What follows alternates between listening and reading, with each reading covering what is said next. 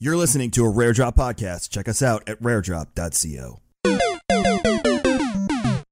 Hello, everyone. I know you've been waiting for a very long time to be involved with all of the amazing things that we're doing at Rare Drop, and now is the time. We are introducing the Rare Drop Patreon, so if you've ever wanted to get involved with experimental content or being at any of our podcasts early to listen in, well, all of that is available in the new Rare Drop Patreon. Check it out. All right, everyone. Hello. Welcome to Broman Podcast, episode 123. Wow, really? That's really? Seriously? Episode 123, 2020 recap with Kevin Murray and Tim Havlock, CEO and CTO of Rare Drop. And I'm Ben, Professor Broman. I'm CMO at Rare Drop. Hi, what's up? So, like, we just an introduction. We didn't have, I've been really busy and fucking doing lots of shit. And I wasn't really paying attention to my schedule. And Kevin's like, hey, this is the last opportunity to do this of the year. Do you want to do something? And I was like, fuck, yes, but I don't know what. And he's like, why don't we just get together to talk about what it's like having businesses during a pandemic? And I said, okay. So that's what we're going to talk about. During pandemic. Starting businesses too.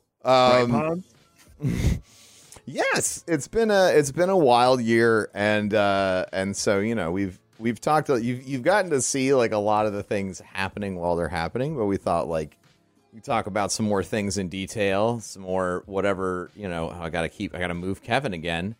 I don't know, Kevin's like sinking down there. I don't know. I mean, to sit up. Like, no. Your camera. I don't know. I think I just cropped your camera like garbage. So just let me fucking. I'll work on it.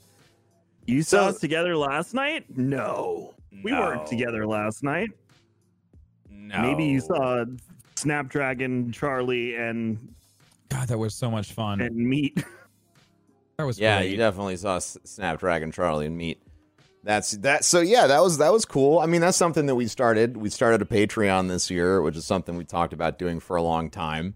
Why? So I guess to start, why did we start the Patreon, Ben? I wanted to provide a place for people to interact with our content in a more meaningful way.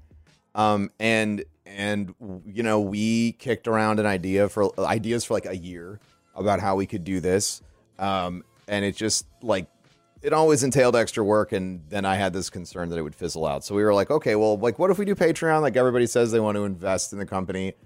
So what if we built a Patreon around like, okay, well, like here's what's going on behind the scenes. Like here's just like a little bit more information about everything. Things that we don't want to talk about on stream because you know what business advice chat can be like. You got to see business advice chat live on Twitter with Pete. Oh my God, so good. From King's Coast. King shipping logistics guy. Oh yeah. Oh, So you know, it's been really fun. FedEx. And so we've been doing that, and we wanted to put, you know, exclusive and experimental content on there first, because if we have a little bit of extra production budget, we can do fun stuff. And if we feel like it reads well on Patreon, we can bring it out and make it like a classic standardized show. Like, I'm not kidding. The D&D Christmas Carol campaign is probably one of the most fun things I've ever done. It was more fun for me than when I just sat there and got drunk off my ass for 4 hours for my Christmas special. So, like, which is like, it's a hard bar to beat. So that was, you know, that was kind of why I felt like it was just an opportunity. Wait, what? Oh, I did come over to your house after that. That was great. And I was like, oh. So yeah, I mean, that's why we got that started. And it's been fun so far. It was a little bit of a panicked launch behind the scenes, Patreon, but we got there. Yes, it was. One thing with Patreon was, you know, when we started everything, and you'll really get probably the scope of what this looks like. When we started everything, it was based on GCX. That was our identity, which at the time was GuardianCon. Yeah. In between, it was in between DCC and GuardianCon. So our identity was wrapped up into that. And as we grew and we did more and we, you know, explored more avenues, the company became this, as everyone I talk to, they describe us as like a squid or an octopus. The multi-headed beast is another thing I've heard. Because when I give everyone the full lowdown of like, this is who we are and this is what we do. There's always something. It usually ends with, and it usually ends with, oh, we own a coffee company too. So for Patreon specifically, though, we looked at it as an opportunity for new adventures and new ideas to fund themselves, if that makes sense. Yeah. Because the hardcore people that want to support that will use that money directly to invest in that, along with our money. Don't get me wrong. Like, we're taking company money to do this, but specifically from a financial standpoint. Like if we got to like $10,000 a month on Patreon, like we would be doing some wild ass first off, jump out of a plane or something. First off stuff there. Oh fuck yeah, jump out of a plane. We could fucking all take a day off, go jump out of a plane and learn how to do group skydiving maneuvers. Yeah, I'm down. Yeah. Tim and I could go try and do 1 day of Hell Week with Navy SEALs. Yeah. Wow, Tim's like, that's exciting, and I'm like, that's a heart attack. That'd be cool. Tim. But, fucking Tim. Like and even as you scale though too, it's your costs rise as well. So you're looking at, okay, if we're gonna do things like jump out of a plane, we're gonna need more than just Paul booking the appointment and Max coming to film it. Yeah, you need more staff. You need the ability to grow that. So as it grows and the finances go up, so will the expenses.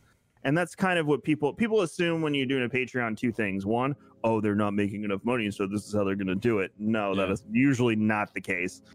Two, that's what I learned. From like just to like take a moment to stop there, like that's what I thought when Patreon first came out, because I'm a cynical, stubborn, angry son of a bitch with new ideas. Sometimes I'm like, I don't fucking understand this, so I hate it, which is something I've been working on this year. But like I saw Patreon and I thought, oh well, it's like you don't have enough. And then when we approached it, when we saw game devs using it, we watched like people like NoClip and like all these other folks that are using it to literally like give the world important information about the gaming space. I thought, oh wow, like this is just like a legitimate like fund my cool content, and if enough people want to see it, they'll pay. Right. And so that is like I don't know. I thought it was really cool. It changed my mind. So I wanted to say shout out to the NoClip people, because watching their documentary about Warframe while I was up in Canada for like the TennoCon, I think, like it changed my whole perspective about what you could do with Patreon, because I was enjoying something that wouldn't exist if other people hadn't paid for it. Right. Patreon's almost like, and this was my second point, almost like an investment or an angel investment into something you really enjoy. Yeah. Because you're not going to recoup that investment financially. Directly, yeah. Right, but you'll recoup it in other ways, and you're giving it to people that you obviously trust. Anyone to do something with it, effective and creative, and whatever the Patreon may be. It could be a million things. Anyone that watched last night, what was the question that I kept asking chat? We didn't talk to chat a lot, but I kept asking you, do you feel like this is worth your money? I really need you to fucking tell me whether or not this is worth it. Because if it's not, I want to make it better for you. Like that's like, I really want you to feel like, wow, like this was valuable for me. Like this was worth my time. I feel like last night was it's easy for the three of us who have been doing this for as long as we have to get caught up with numbers and to look at viewer count, but you really have to take into account here that people paid for a personal experience. Right. Oh yeah. And that's what we were providing. It was so cool. Intimate, very small, very centered experience, and they're going to tell other people about it, and other people are going to see it afterwards. Yeah, when we debut it on Christmas Day.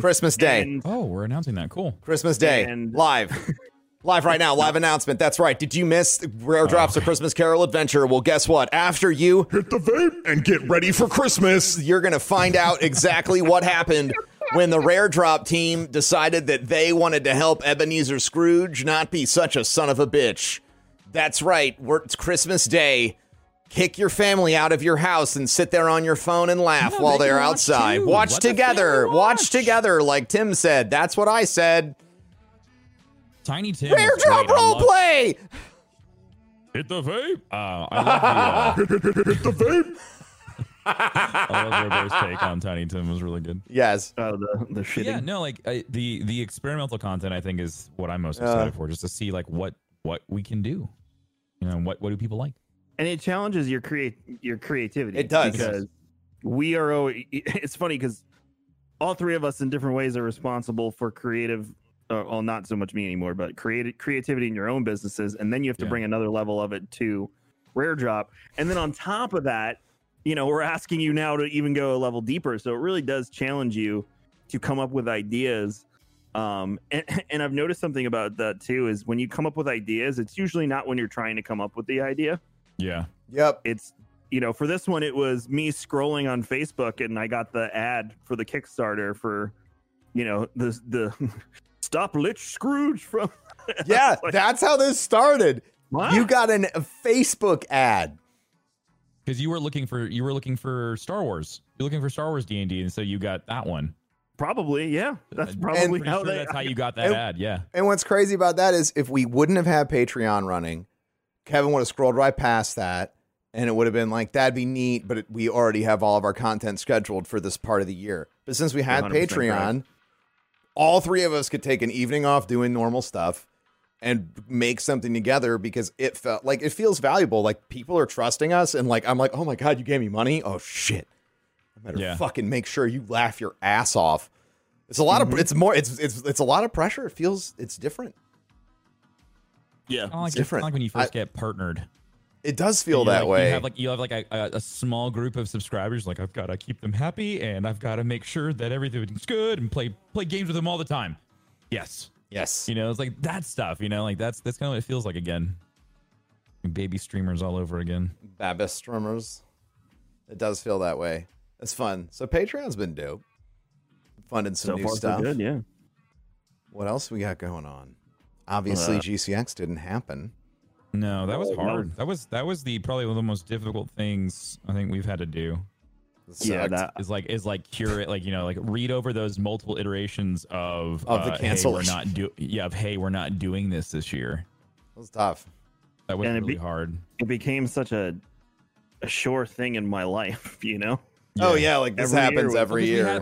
We had it all planned out already. Like, we already were starting to plan it. We had floor plans ready to go, and we had vendors. We had vendors. We had hotel rooms. Everything was all green light across. We found the perfect venue. Oh god! Finally got the space that we needed. The perfect venue. Oh, 100%. But it just hurt because we finally settled on it. We found a home. Yeah. And and even them, I feel bad for them because. They're hurting too. Oh, they're hurting big time. But I got to meet with Mr. Rosen afterwards, and he was nothing but nice and saying he's fortunate enough to keep his space because he owns it. It's not mortgaged or anything, so he's been able to keep his employees working, even though the hotel's been closed since April. That was something that was so amazing about getting a chance to talk to him, was after he explained that, and then it was fucking nuts. He has this guy has 6,000 employees and a fucking school. He has so many people that he is directly responsible for. And to hear the pain in his voice that he couldn't keep everyone on because he felt personally he wasn't being creative enough to find improvements that they could be doing around the hotels. He took personal responsibility for not being able to keep every single person on during a pandemic. And I get chills talking about it. He's such an incredibly dedicated guy. And then to have somebody like that come to us and say, thank you for bringing, your event here. We appreciate it. It was awesome. It was an amazing call to be on. I felt bad about that. I felt bad for Jabali because he had no choice but to hold his event in, I think it was May, one of the CEO events. Yeah. Because people always rush to the conclusion that you just say, okay, the event's canceled. That's it. It's all done. That's what I used to think. They don't understand contract law. They don't understand force majeure. They don't understand all of these other factors, acts of God, all of these terms that go into contract negotiation when you book a venue. You can't just say, oh, the event's canceled. Sorry, goodbye. Have a nice day. So Javeli had to literally hold the event so he did not go bankrupt and could then in the future hold more CEO events when it was safe. And people were treating him like absolute dog shit online because he was, being unsafe. But he literally was saying, I have to open, I have to do this, and I have to issue all of these refunds, and people are attacking me on top of it. I felt terrible for him, and tough. I feel bad for people that have to be put in those situations, and then the internet, the collective culture that knows and is all knowing is, oh well, you're endangering the lives of people. No, dude, like if I don't do this, I can't eat through this pandemic, Yeah. So. Or like, and if I mean, we had a few months where it was like, we're gonna have to figure out how to do something. Like that was, like the fact that we ultimately didn't have an event at all. There was a couple of months where it looked like we were not going to be able to find a sort of legal compromise to break the agreement and make everybody happy. We were trying to figure out like how, like Kevin was sitting down, like didn't you and Pete like draw a whole floor plan where there was 6 foot distance between absolutely fucking everybody on the floor, like crazy shit. Yeah, I've never been put in a situation where I had to plan a socially distanced event, plan a regular event, and plan how to get out of. Plan to cancel it too, all at the same time. Which is, by the way, how everybody is planning everything right now. Yes, pretty much. And instead of not happening, that's moved to online. Right. Which we can, I mean, like, and that was the one thing that we tried doing, like, right off the start was like, what would an online event look like? And even then, like, that's a whole nother mess. Yeah. The problem with that was, our relationships within the industry are good, but they're not Game Awards good. Yeah, it's not Jeff Keighley. Yeah. So trying to secure people to come on board to be a part of that online event we tried to do. I'm talking about outside of the panels and stuff we did when we tried to do the 2-hour showcase with Full Sail. Yeah. The reason we canceled it was because everyone that wanted to be a part of it didn't end up buying in. I had nothing. I went from potential hour and a half to I think I had 20 minutes of programming by the time all was said and done. Yeah, the hardest part was when we started inquiring as well. It was a weird time because nobody knew what was going on. We don't know if anyone will be allowed to travel during that period of time. And we would love to send somebody. However, our parent company decided that we're not having any travel until the end of 2021. These were the answers we were getting on these phone calls like 2 days before the news was, announcing, X companies keeping everybody home for Y time. Yeah. I felt like we were kind of ahead of the curve, like as far as like the overall mentality of pivoting to digital show, because after like a month or two of like when we started like really brainstorming this, then we started to see like the EAs and the Bethesdas and like everyone started to do their online showcases. Yes. Either, leading up to like normal E3 time. And so like even then, like the entire timing is weird when it came to just overall announcements. We saw multiple announcements throughout the year from Xbox. We had many new games just announcing on their own, not using any type of panel or showcase, which seemed to backfire for a lot of them, to be honest. Yeah, it was just weird. Like this entire year was weird. Everybody was trying to do something new. Well, for some people it wasn't new. For other people it was very new. Sure. And there were some really cool stuff and some missteps. Absolutely. But yeah, like everybody suddenly having to like, hey, how can you build a streaming studio in one day? We need to announce our AAA game. Yeah. Like somebody at these companies got that task, like things are nuts. Yeah. And then even trying to put together an online event that's all online takes a lot of effort. Like we do that every year with the marathon, right? That's what started like that's what was the like kind of mandated necessity of starting up the company. It was already online. Like that was already established. The rule book was already there. So it didn't have to be rewritten. No, yeah. So that was just the same, and we were like, okay, we're going to lean into this, and it went awesome. I mean, we raised $6 million by the end of the marathon this year, which was super, super cool. And honestly, given the circumstances, we were able to put more into the marathon because we weren't. I agree. So much planning more. Another event. So, the first marathon that I didn't go to the hospital right afterwards. We dedicated more funds to, things to help the marathon and to improve. It was the first year we were able to utilize Max to, create some kick-ass assets instead of EA outsourcing. It's one thing to outsource, especially when it comes to video stuff, but to have your in-house person be able to turn assets around, within 10, 15 minutes on a quick little clip, rather than saying, hey, I hope you're not busy, but It was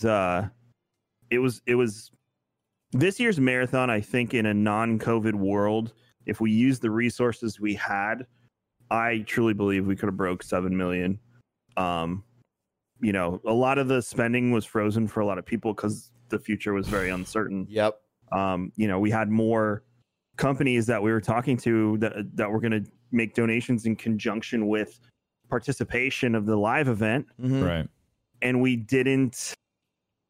that didn't happen, you know, because everyone pulled out. They had no idea what was going to happen. So, yeah, I think in a non-COVID world and us putting everything we put into it this year, we would have went over 7 million. But it also taught me, you know, if we can afford it and we can make it happen, perhaps a dedicated staff to the marathon while the me's and, you know, the Alexes perhaps are working on physical event, especially if they're that close again. Maybe that's the future, and maybe that's how we operate. Maybe I don't even look at the marathon over the next 5 years because I'm too busy with the physical, you know.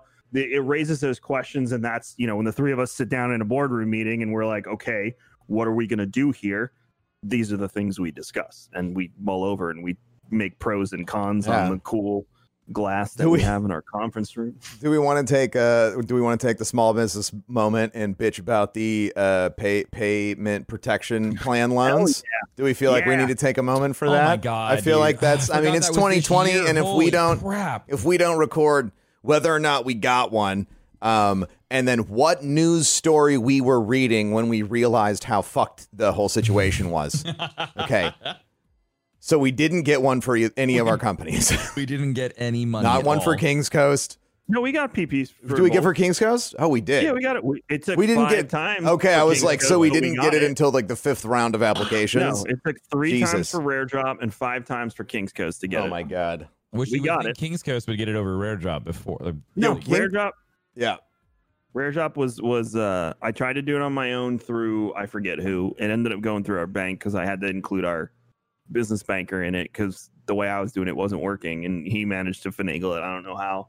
And then with King's Coast, it wouldn't even work with our bank for some reason. As SBA kept coming back and saying no, and we had to go through one of our credit cards, our business corporate cards, to get it for King's Coast. And I still don't know why. I couldn't tell you to this day, but you know, these companies that got freaking go ahead, Ben. You were going to say one of them, I believe. Oh, no. Well, I mean, oh man. Well, when I realized that the whole thing was super fucked was when like we found out that the guy crashed his recently bought $2 million Lamborghini down here in Florida. That was the one that he got a $2 million payment. He got a $2 million payment protection plan loan and bought a Lamborghini with it. And then it got reclaimed. And then it got reclaimed. And then he went to jail. Like, it's. I mean, nuts, people There's are getting coming all over the place. There's athletes that were getting them. Tom Brady. Tom Brady got one. Talk about Tampa Brady, bud. Tampa Brady. I mean, as much as look at that as fucking smile. Look at that smile. Oh, it's within arm's reach now. That's good to know. Hallie demanded that I look at some of the stretching. Look at that, man. Look at that absolute piece look at that monster. That manly form. Look at that stretch. Hang on, let me try and find another. You got a lot of close-ups of his face in here. I need to. Okay, hang on. Yeah. There you go. This is contemplative, Tom. This is when he needs to think about something. This is what he's doing. Good old Tampa Bay. Oh man. Okay. Anyway, I'm sorry. So that was what I found out. So Tom Brady's company received $960,000 in a PPP loan. Just run it out there. They did. Is that wild? That's just nuts. for reference, too. Both PPP loans that we got for both companies did not even equate to $100,000. Yeah, we didn't even get 100. Both of them combined. Just referencing all of that here, making sure. Almost $1 million. There was a fake Christian ministry in Orlando that I read about this morning that they basically propped it up, faked the payroll, got the money, and now the FBI can't find them. Wow. Wow. The address is a bum address. The website leads to all dead links. Like it was completely That's a crazy. scam. My It mom, was like $4 million or something. my mom has a high up position in a Florida bank, and that's all she was doing for the first like half of the year was just PPP loans, and she said that process was terrible. So I don't know how these people are getting away with that stuff. It's insane.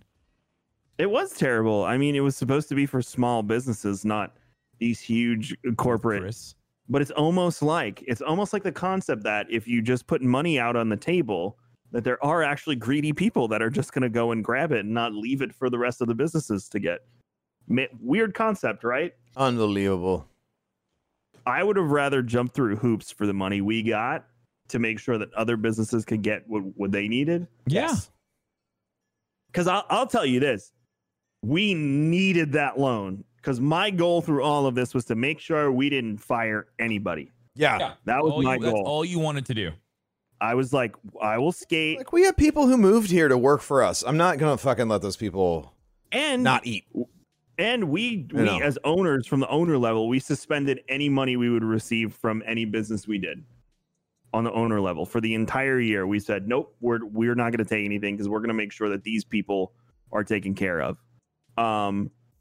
And we did that, and we were able to save them. But that PPP loan was a bridge to where we would get to at the end of the year. Yeah. When we could do more and create the funds to like bounce back, which I guess we'll get to as we go along here. But that was super important for us. That money saved our ass. Because the other problem is yes, I have all your ticket money sitting in a bank account. Mhm. I'm not allowed to go in there and start spending it. And then when GCX finally rolls around, go, well, you guys, you could have these lawn chairs over here because It's your pool noodles and a beach ball. yeah, go have fun. I spent all the money. Welcome Like to GCX. I have to be ready for that. So there was full disclosure, no bullshit, everything on the table. There was a moment somewhere in the middle of the year where I was doing the math saying, if we don't have X, I will have to refund all the tickets and we will be left over with X, which is not even enough to get through a month of business. Remember that? Yeah, that was scary. That was a very real 2 weeks of conversations between us. And it was very terrifying to have everything that we've ever built. I gave up so much to do this. Tim moved here. Ben moved here technically to what would become this. Yeah. Like, I moved it here was because there was horrifying. good internet and 8% taxes and a good bud. that's it. So Ben was fine. Yeah. Yeah, it was great. But yeah, that was pretty scary. And then this Yeah, I goddamn remember house those panic ruined the internet part. You bastard house, put your hands up. That's when I tried to steal my own house from itself. It was a very weird moment on stream. Yes. Don't move King's Coast down there. King's No. Coast isn't going anywhere. No, It's, that's gonna stay there. its Yeah. identity is tied to Long Island. Yes. Yeah, we can talk about that at some point. Yeah, I mean, we can talk about King's Coast. King's Coast is having a banner year. Absolutely. How crazy is that? How Crushing the coffee company blows up during a pandemic? Inadvertently, we managed to be ready for this situation, Yeah. not on purpose, obviously. But that's something that we learned very early on, is that when you are a physical space-based company, right? When you have a door, people walk through it, you have items on a shelf, that is how you make your dollar. When those people try to pivot to a online service, they get completely swamped. The people who are already online, already making sales, already had those connected customers that were constantly going back and forth to the landing site, were the ones that came out on top. I feel like almost everybody who pivoted to an online sales model, they fell apart. And so like we'd already set ourselves up for success years in advance.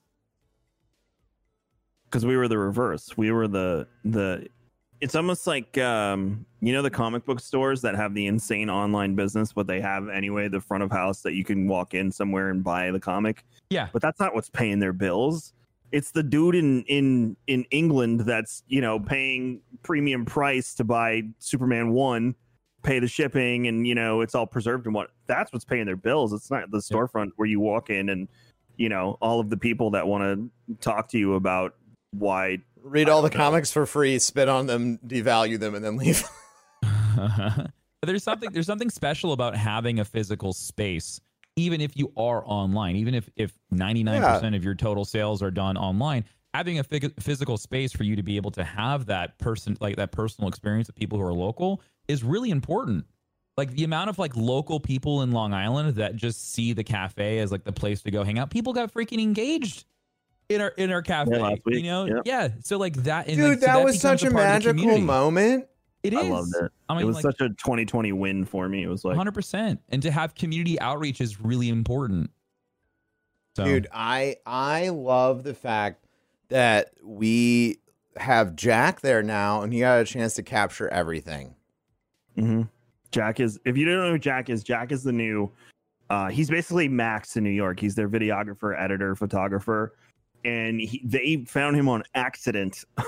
He worked for the printing company that Pete used locally for some things. And Jack has been a godsend. That dude knows his shit. He's a master with lighting. It's actually, and he's young. It's only 24. What's cool is to watch Pete and Wayne had great ideas. I don't ever want to take that away from them. They did a really good job. But it's like when you have been taking pictures with a really crappy cell phone, then you get a DSLR camera and everything looks awesome. That was the transition, watching our socials. Yeah. How it all changed. It was wild. It was it was overnight. When we started running the socials, it was Pete and Wayne doing everything. I think I shipped a cell phone up there so they would just have a business phone. Yeah, the Razr phone 2 that I got for an activation. I was like, it's an Android phone, so you're able to sync it to Google Drive and all that stupid shit, and then you'll just have something that's neither one of your phones, and it's got a good fucking camera and whatever. And to go from that kind of setup to Jack coming in with this commercial eye that I cannot fucking believe, and the first thing, the Travelers Collective launch video. Yeah. What the fuck? I'm ready. Any goddamn national treasures in chat, dude? Anybody ready to go find out what's underneath the Statue of Liberty on the other side of what? Declaration of Independence? Got it. That's in Philadelphia. Where we were going with that? No. That's just what they want you to think. They, them, the Illuminati. Right. Of course. Yes. That's what Nicolas Cage told you, right? That's what he told me. But yeah, even just them doing things of just product pictures with the colored backgrounds and stuff. And it's super simple. They just have some lighting. They've got colored paper and they're taking pictures of product. But it's all about the style. He's got that eye, and that's how you take something from being good to being something great, is to have that really sexy look whenever you're advertising it, whether it's on Instagram or on Facebook or on stream. And he just gets it. Yeah. And they're still and what was cool is everyone's wow, I can't believe you're finally doing this. We've been waiting. We have been wanting to do this. A lot of this shit has been in the planning phase for 3 years. The Travelers Collective idea has been something that has been we have tried to put that together so many different ways with a roaster box or an education box, or all this other stuff. And then, we thankfully we have Pete and Wayne and their genius ideas. And they're what if we made it an adventure? And then of course everyone loves it. It was oh, it's a fucking coffee ARG. That's dope. And then we just went from there. Yeah, it was pretty fun to follow that down the rabbit hole. And we're already talking about, cute, absolutely mid-Q1 stuff. Nuts. That's going to be fun. So I'm excited for King's Coast. I'm excited that Wayne gets to get that creative bug out off his shoulder, because it's been bothering him. And I'm excited to see what Jack can do and more programs like Travelers Collective. Obviously, Travelers Collective has to run its course and do its thing for, I forget what the timeline is on it, but it's going to be around for a while, and I don't know. I think it's one of the coolest things that King's Coast has ever done. We got rewards going out to 2 years, so it's at least 2 years. There you go. I mean, you can see that on the website. There's not even a blow away Like, I'm not trying to blow any smoke. I'm not out here being a smoke guy with the deception. Are you a smoke? I am always a smoke. I'm like 90% smoke now. A day. That's the vape. For those of you listening on audio, that's my Go XLR. That's what you miss by not tuning into streams. If you thought I was mature, you made it this far, you've been bamboozled. Dion on Facebook has a fun question related to King's Coast. Okay, cool. Okay. Can we talk about the Twitter marketing from Kevin? That was a hell of a strat. You know what tweet I'm on about? What did you do? I'm gonna assume you're referring to when I went the Queen's Gambit. When I went to bat against all the stoolies from Barstool Sports. That one. Yeah. All right, I'll take you all through that. That was. I woke up and I was like, dude, I had no idea what was going on. I was like, in the middle of stream. I trust the sports people to do this conversation with sports. I'm gonna stay out of it. So, if you don't know who Dave Portnoy is, he's the guy who started Barstool Sports. He's a very polarizing figure. You either love him or hate him. I respect his business acumen. I wouldn't say he's like my favorite person in the world, and I worship the ground he walks on. But I respect him as a businessman and the things he's done in the movie. He shit on crypto Twitter, so I'm a huge fan. Anybody with the balls to do that's insane. So like, fucking thumbs up. I mean, it's easy to say stuff like that when you have an army of people behind you. Yeah, but when you piss off like the black hat dude. hackers that are just like waiting to get a hold of your Bitcoin address, it's a different game. So They scare me. He had put out a thing that said, on his podcast, he basically said he was looking for a new banner sponsor because the banner sponsor they had wasn't working out. And he played straight up said, and I'll give you all the price because I said it on Twitter. He said $100,000 all in. I will change your company and I will change your life. So I looked at King's Coast this year and I said, what did we spend in marketing? Okay, we're not doing this deal that we did last year that cost us roughly half of that. And after Christmas, we were going to have a decent amount of money to invest back into marketing strat. So I turned around finally to everybody and I said, I'm gonna shoot the shot and I'm gonna say, okay, this. We'll and figure it out. Like, yeah, go for it. So I just sent the email and I was very candid. It was a good and email. I said I was a no bullshit Direct. email. I said, look, we're not a bunch of kids that are trying to, I do like this. your intro though. Your intro, Kevin's intro was, you always say on your podcast, shoot your shot. So this is me shooting my shot. And I thought it was really good. You connected on him at a level that you knew, at least I thought he would know you're not bullshitting him. So I sent the email. We didn't hear anything. The next week I heard on the show that they had a taser company as the thing. So when I heard it, I immediately went to Twitter and did what I love to do, which is antagonize and bait the person that screwed me. Because as you all know, King's Coast was founded on spite. So we will continue the train and keep it rolling. So I said it, and some of the stoolies caught wind of it at first.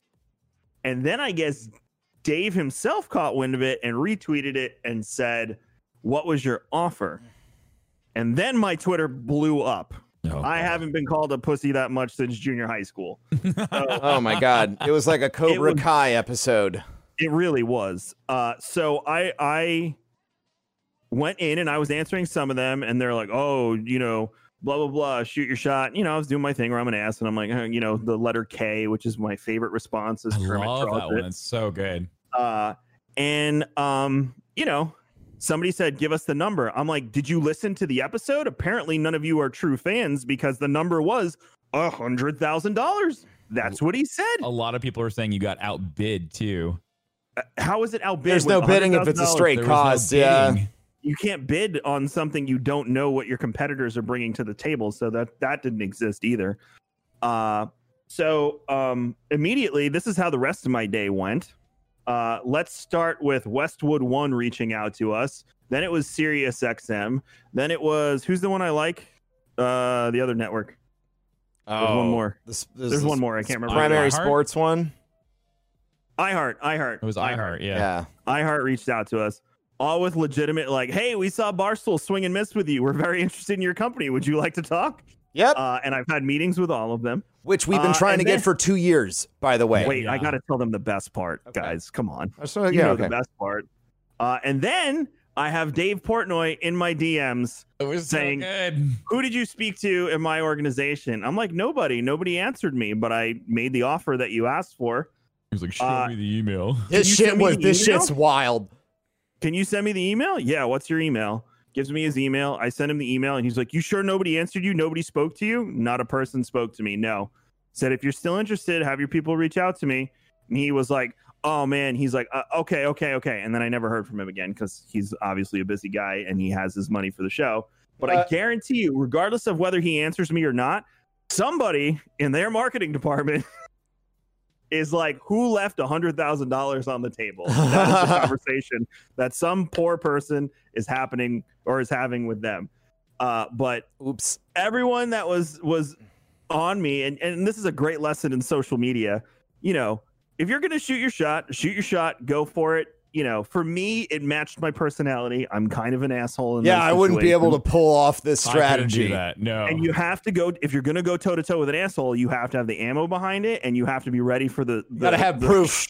Shitstorm that's going to be your inbox that comes along with it. And I was. People were saying terrible, horrible things about me, and I was screenshotting them and sending them to everybody in the Kings Coast chat. We all laughed. My favorite was the people that are like, "Oh, you hate veterans." Oh yeah, because I didn't even know. Okay, so I didn't even know they hired. They ended up going with a veteran-owned coffee company whose name will not be said. They ended up going to a veteran-owned coffee company, owned, operated. They support veterans. Blah blah blah. Cool, awesome. Definitely support veterans. We're all for it. The thing 100%. is when you come at us and talk to us about how, you know, we don't support veterans all of a sudden, it sucks that one of the owners of the company happens to be a veteran. CEO Pete. And it sucks even more that we have a veteran-only discount that only veterans can access. For veterans. But that wasn't good enough for them. You know, not enough. That's not good enough for them. So that was my fun, you know, marketing bit for the year for Kings Coast. And we're still having conversations. We're probably going to go with one of the three that we mentioned here and do some podcast advertising. So in essence, it may not work out the way you thought it would, but some great shit happened because of it. So it's always cool to have the conversation. Call me a pussy all you want. I don't really care. Oh my God. It was a weird day on Twitter. It was like a car accident. You just couldn't look away from it. Oh no! For the first half of the day, I kept hitting refresh, and then I had to stop because I had to. You had a meeting or something. I had to get some work done, but yeah, I mean, it paid off. It worked. I was happy with it. I'd do it again. It was like a free advertisement. Like we literally.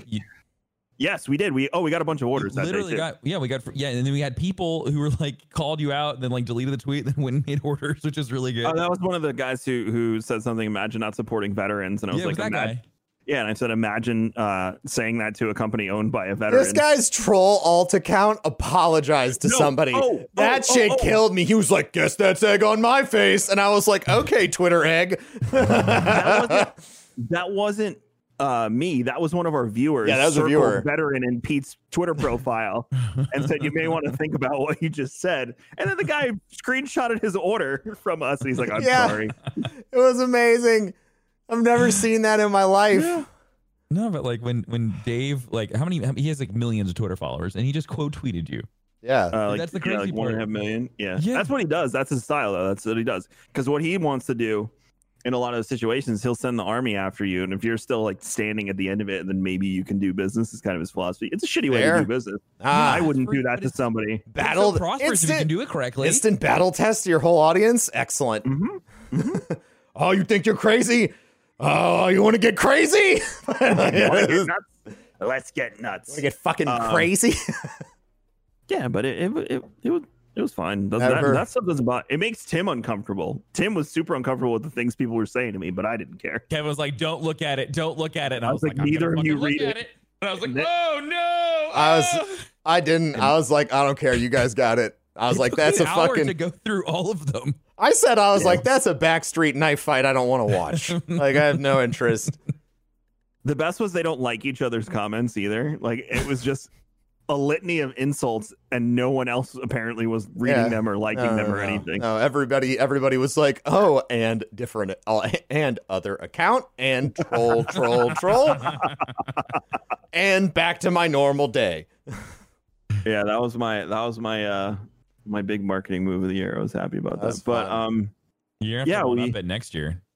Oh man, who can I go after? I don't know. We got to find someone. We'll figure it out. Who can I have a social media fight with? I'll tell you who. Yourself. Who no one will see it coming. Why are you so tonight on this I want to fight myself kick? I don't know, man. You're gonna steal your house from yourself? It's probably because he was practicing his astral projection while he was being neat yesterday. I was too much astral projecting. I'm not dealing with. I'm not going to do that to Barack Obama. That man. I believe that anyone who can survive 8 years of being the president of the United States deserves a break. Well, almost everyone deserves a break afterwards. That's my philosophy. So and that dude's just out there living his best life right now. I would love to have him on one of the podcasts or have a beer with him because he's just done with the bullshit. Seems like a delightful guy. Yeah, I did the always whole 3-point thing when he was hanging out with Joe, and he just do it, dude. Still got it. No thanks. Still got it. I would just ask him. It's like I haven't played basketball in like 15 years. Will you please demolish me on the court just so I can have that video? I want to show it to my children. And this is when a former president beat my ass on the court. Play some And One mixtape music behind it. He on fucked me up. One of the things we're doing this year, and I'll kind of take you through the road. So when we pre GCX, what were we? We were a production company trying to break out into that space. I was already having conversation with people like, hey, we can do your launch party for your game, like whatever it may be. We were gonna do like an event planning kind of thing. Game launch parties. Fuck. So doesn't it feel like a forever ago? Yeah, yes. That died immediately. So, all of this planning that we had done, and we had what's crazy though is we had things lined up though. Yeah, we were talking initial conversations going on. Yeah, we were talking to a game that released in October that we were talking to them about doing their launch party. Right. So, we lined up all this stuff, and obviously it all collapses, and with no end in sight. That was the big problem. So many question marks. Too many. And then every day turn it on stream. Hey, what's going on with GCX? Yep. Oh God. So there's GCX too. GCX helps keep our employees employed. It's so important to that part of our business. We have a small army of part-timers too that work GCX as well. So I had to tell them there was nothing this year. Which is another reason we tried to do the showcase so we could get a few of them working at least. Yeah. So there was that. And then our entertainment, what you're watching right now, is always something we're invested in, always something we want to build. We operate this at a net loss. Yep. So you fully understand what we do here. For us, streaming all of this stuff is community investment, community engagement, marketing. That's how we look at it. We do not look at this as a way to make money. The money helps because it helps fund itself and pay for itself. But, that goes back to the Patreon and why we're doing it. It gives us the opportunity to experiment, blah, blah, blah. So all of that being said, by the time we came out on the other end of all of this and completely metamorphosized what Rare Drop was, Jiro's in chat, so he's going to chuckle to himself. We looked at the website and we're like, that's not website's totally anymore. Wrong now. Yeah. So right now, Jiro and Chob and the team are trying to redo the entire website, and we broke it out into pieces. So basically, there's Rare Drop Entertainment, which is what you're consuming right now. Rare Drop Productions, which has been, we can talk about that. We can go to that afterwards.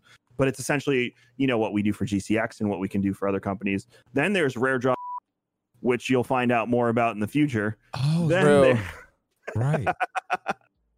Then there's Rare Drop Development, which is the apps that Chob is working on, and a lot of the stuff that's on the whiteboard over here that you're not allowed to see. So that's like what the many armed beast, if you will, looks like. And then if you scroll down, it's Kings Coast, GCX, Phoenix Down, and coming soon. So, I like this. This is good. it's fun, right? Yeah. You haven't signed NDAs, Chad, Motherfucking that's why. redacted. Well, that one I gotta finalize that. Oh man. contract Well, I mean, tomorrow. if we want to talk about redacted, there's like 3 of those. Can we talk? No, but, I don't know. Yeah, but they're redacted. Yeah, I know. I'm just letting everybody know. Like, it's not just okay. one. It's and right. Yeah. Well, there's also the work we just did with, Yeah, of and course. then the work we're doing next year with. Ooh, next year So- we might get to work with.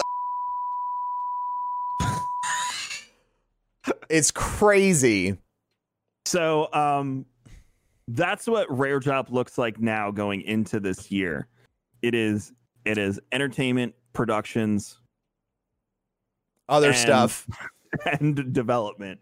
We took apart what we were and we found a way to put it back together that made sense for where we want it to be, what would be sustainable pre-COVID, and what would be a great thing to do post-COVID. Yeah. So we can go back to events in 2022 when people are allowed to be around each other and whatnot. That's something we'll totally jump back into. But in the meantime, again, our commitment to not firing anybody. And honestly, at this point, now we need to hire people, which is beyond exciting That's because nuts. in 6 months, I went from, I could lose everything that I've worked for the past 3 years to we need to get these 3 jobs filled probably by the summer. Yeah. And that's exciting to me to take that journey and go on that journey was gut wrenching, terrible. Along the way, Pods is in chat, Janessa, we helped them kickstart Phoenix Down. I will never say we started Phoenix Down because they started No. Phoenix They Down. started Yeah. Phoenix Down. We have the great honor of being involved with them. Yes. I will Yes, I never quit. let it be I said a quit. different way.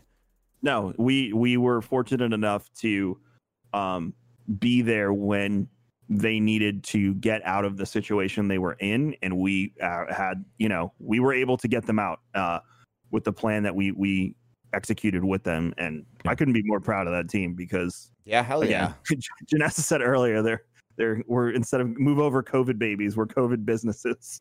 Oh, that's awesome. It's kind of like that. So yeah, and I mean, like, I quit streaming in all of this. I Yeah. went from I need to stream more. This happened in 2 months. I went from I Yes. need to stream more, and I'm not streaming enough, to I don't have time to stream anymore. Mm. I True. started prioritizing meetings and setting up these structures and things. Dealing with what needed to be done at the company and putting my stream to the side. And took a huge risk for a solid month because I was not getting paid for it yet. Yeah. That's very true. And did all of that to bridge this gap and get us to where we are. And whew, I'm glad that bet paid off. Fucking glad that's over. Well, I mean, like, remember when you were still streaming and you would have a day off to do Rare Drop stuff? And I always say, oh, no, Kevin's doing Rare Drop today because my email would just blow Oh up. my God. It would just be like Kevin would literally send he would send us a DM and he'd go, sorry about your emails, and then it would go and it was just like 10 emails. And so like, but so that's when I think that we all kind of agreed that that's when we knew it was gonna work out. We sat, the 3 of us sat I down. said I was like, that happened, and I said the I'm next on day, I board. said, if we can't turn this into a business, we fucking shouldn't have a business. That's what I said. Because, like, I mean, You're with right. that much opportunity, like, you're kidding yourself if you have this much opportunity come through the door and you fuck it up. So I was like, honesty time. Like, we are all about to fucking find out. yeah, it's I'm a CC'er. I love to put people, especially Tim and Ben, on emails I just want them to see. Tim thinks I need responses to everything. I don't. I just I just want visibility, Tim. Visibility. That's it. I just want you to see it. That's true. I'm like, it's true. I'll be streaming. Like, I'm so sorry, Kevin. I can't play My favorite- video games. My favorite was when I've started marking streams. I've started marking emails. Tim, do not read this until after you're done streaming. it's fun because I'll glance over and I'll read it, and then I'd see in the title for the email it says, Tim, don't read it until after stream. It used to have my name too, but now I got better at it. I'm not Yeah, the I best, but I got better really try enough. I try not to bother you guys unless it's like, hey, this is on fire. I need to put this fire out. Yeah. And it was worse when I was still streaming because it was kind of like collective decisions that needed to be made. But now, Janessa said you're one of the people that can't be last to respond to an email. Oh Yes. no. I can't be the last one on here. Then they know I don't care. That's him. It's me. I totally feel that anxiety 100%. Yeah, I feel that deep in my soul. Tim starts every day in DMs off with, "I'm sorry." That's not true. Yes, I'm sorry I everybody missed does this. it. I'm sorry I missed all your Discord. Apologizing. It's not in the morning. It's usually late in the afternoon. Sorry, I didn't tell you. Sorry, Kevin. I'll get to it. It's hard, dude. No, CC is not crowd control in this situation. My God, you gamers. Tim hated turning the oh, dude, if I turned the test in last, I knew that I was going to get an F. Nah, man. You know you're going to get an F when you turn that shit in first. Yeah, I never turned it in first. I never turned it in last. You're like, I feel confident about this. Put it on the table. Uh-oh. Yep. Turn around. Everyone else is still sitting. Well, because I missed something. If the second person doesn't finish it for like another 20 minutes, and you're like, oh, fuck. Oh, that's when you start sweating. You're like, uh-oh. Uh-huh. Not in this classroom. So, Ben, I guess give him the overhead journey of charity stuff. Not even just charity, like how we pivoted to more B2B, and yeah, so like that's what we became. One of the big things that I wanted to do with this things that we had learned from charity, and we've been shopping this around every year, is like we've learned a lot, and we want to help charities get off on the right foot and do fundraising online. But like many other businesses that didn't have the direct necessity of operating online until COVID, it was like an afterthought for a lot of these companies, or like the online activations were sort of part of their social media planning. And I don't know if you know anything, but planning a live stream is a little bit different than planning an Instagram post. You know, when we would get into some of these companies, it would be like we'd be talking to the Instagram post people, and they're like, we don't really know. Then COVID happened, and then we had the marathon, and it raised so much money, which, by the way, Dr. Lupo, this weekend, Build Against Cancer. It's going to be... We announced that this year, too. Fucking nuts. Oh, my God, that was this year. Yeah, Lupo joining us. Yeah. Right after the Super Bowl, flew to Tampa to have a full-on discussion with us, and we laid everything out on the table. And I thought that was last year. No, that was this year. January. Wow. It hasn't even been a year. And we literally said to Lupo, we just said, you have poured your blood, sweat, and tears into this, and we think you should have as much investment as we do 100%. Into it. And he goes, can Sam and I talk it over? And we go, yeah. And I'm thinking, okay, they're going to, go home and talk it over. And they're like, could you give us the room? And I was like, oh, the room. You want to talk about it now. Okay. Yeah. Well, and we're standing in the hallway at the office like, da-da-da-da-da. And 10 minutes later. Not even. He came out and he was like, yeah, we're going to do it. Wonderful. Yeah. But I mean, like, so like that opportunity is incredible. You know, we're very happy to have Lupo involved on such like a deeper level, so that there can be better integration across sort of everything that we're doing. And obviously, like, he's literally the best fucking person on the planet at doing it. So we're honored to work with him, like, hands down. So like we wanted to take all of these things that we learned building like essentially like a fundraising mechanism from scratch, which is what a lot of these companies want to do. And so we've been shopping that around this year. Thankfully, people are interested in trying to figure that out, because it's become a necessity for a lot of these charities to survive, is to become functional online fundraisers. Which, and like, believe me, like, this isn't, I know that when I talk about business stuff, I'm like a mean, grumpy son of a bitch, but like my heart breaks for all these charities. Like I've said it on multiple calls this year. Like, I want to find as many charities a home online as possible, because there's charities everywhere from like the local level, like a food shelter, to an international level, like St. Jude. Like they all need online fundraising to work. So like whether it's like a huge organization or a small one, like I always want to make sure people know that we're here to help. But if you want us to do it for you, like, that's not free. I will take emails for free, and I always take like the first meeting. I also tell every charity we meet with the same 3 things, you know, about how we approach fundraising, because I want them to know that even if we don't work together, like, we are passionate about making the space better. So we always lead with our best. and I say, like, these are the 3 things I would do for your program.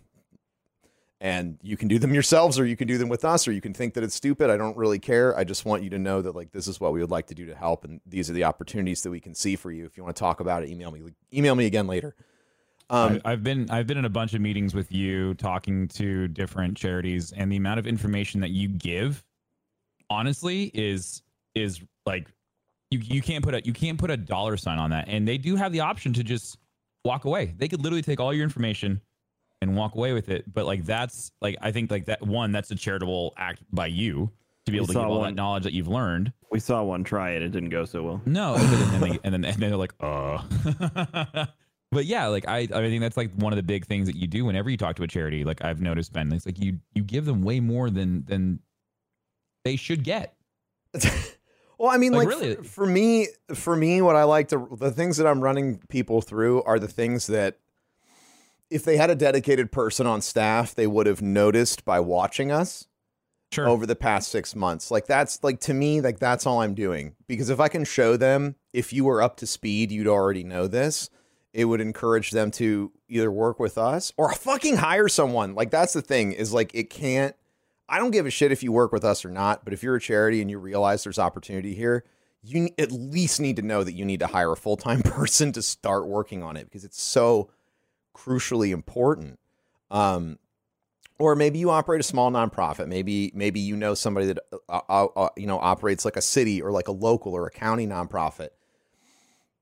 The amount of money it takes to run like a dog shelter for a year, food pantry for a year, education program for a year, compared to what we raise for St. Jude is so small that even if you as the charity owner found 3 broadcasters in your city that were passionate about like making sure every kid has a fucking laptop this next year so that if they have to do shit from home, they can. Mm-hmm. You raise $50,000 or $100,000 for that organization, it will change the physical makeup of the place that you live in permanently. Like, these are the kind of opportunities that are present online, and I want to help people find those homes. So thankfully, over this next year, we've got a couple people that will hopefully be clients once we get everything dotted. Like Tim said, we operate in good faith. I like to operate in good faith with charities because, again, even if shit blows up, it's like, okay, I guess they're just going to go save lives. Like, and eventually once you show your value, people understand that they want to work with you. And ultimately that's all I ever want is like, if I feel like I have to sell what we're doing too much, then either like we're not going to be able to do enough for them, or they're not really interested in our style and approach, which is totally okay. Like we're definitely very focused on community building and things like that. And some folks just want to make big moments. And that's the thing. That's another question I ask every time. What's the goal?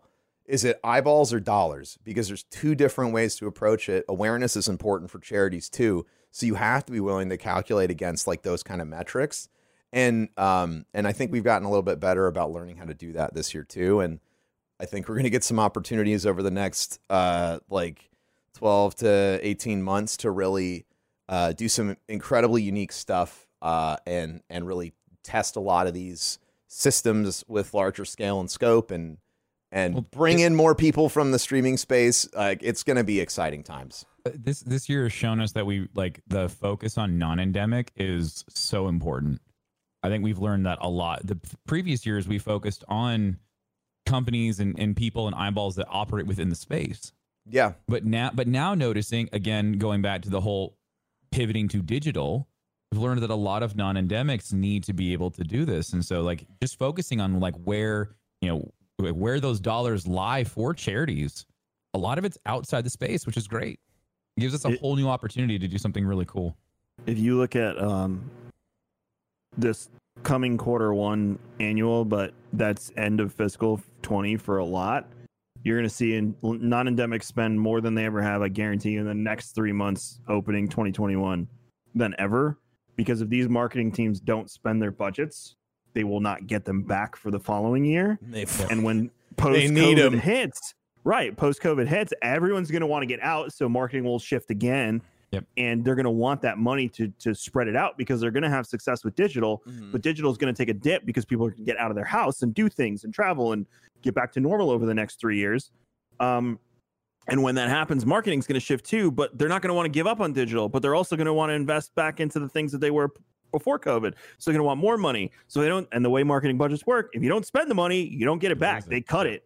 So they got to spend every dime. So I guarantee you the next 3 months going into 2021, you're going to see some crazy non-endemics getting into the space. Shit you have not seen yet.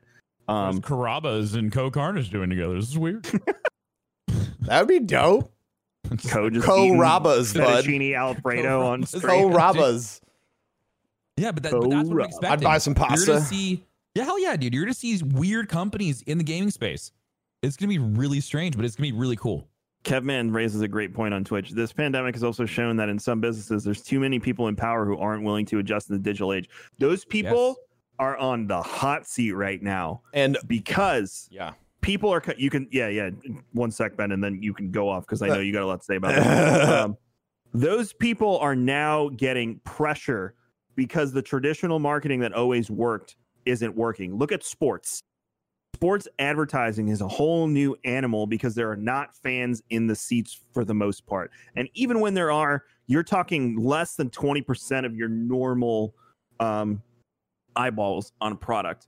You know where it went up? It went up on television because even the biggest non-sports fan will sit and watch whatever's on TV at this point because they're done with their Netflix queue. They've plowed through Hulu. And they're tired of news. So sports is like...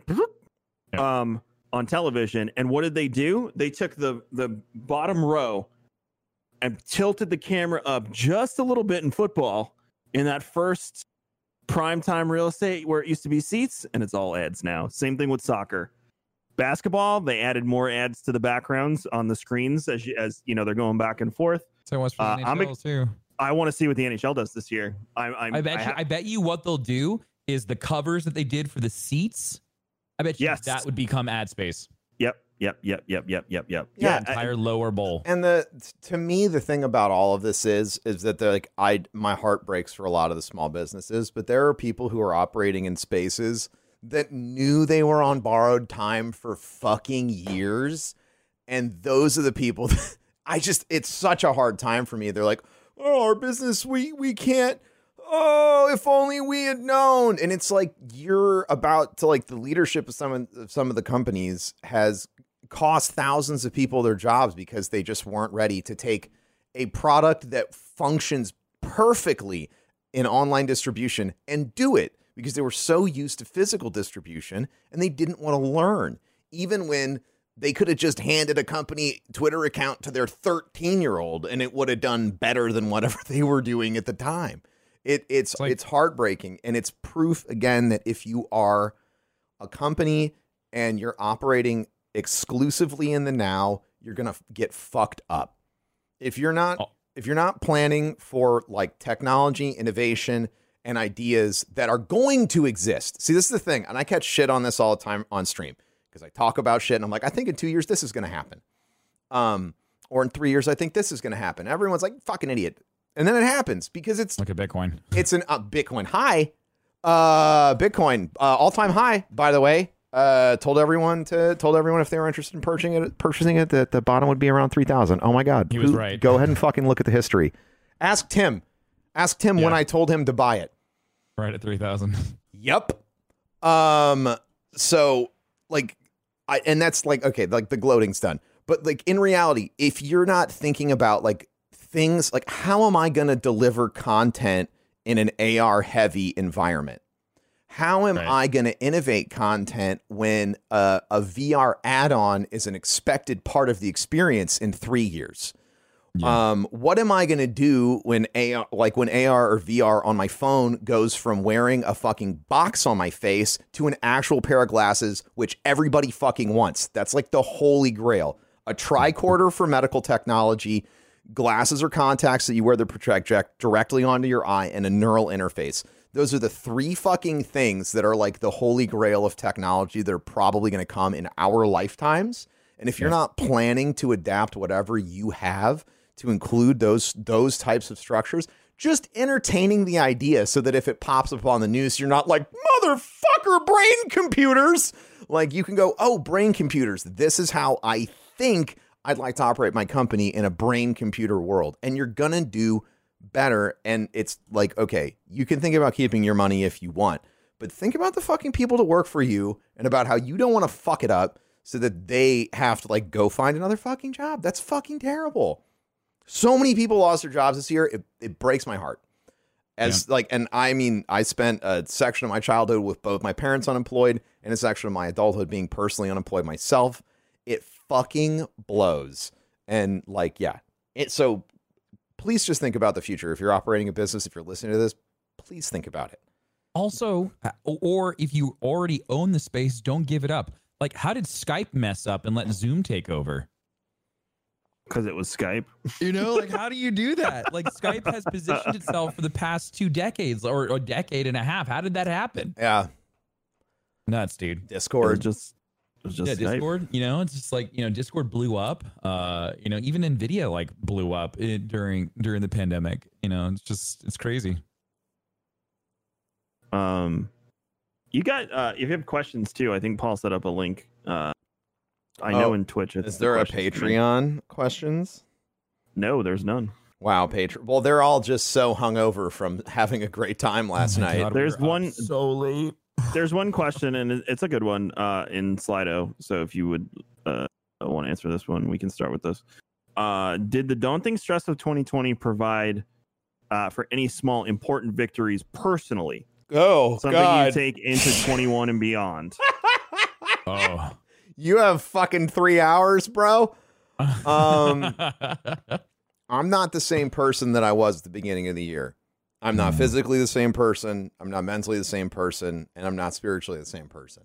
I'm a different person now. And that is all because I was forced to be inside with my own thoughts, along with some of the crazy shit that happened this year. You know, like I started doing therapy for the first time in my adult life. I got medication and my life under control with my attention deficit disorder. I started taking appropriate care of my Crohn's disease.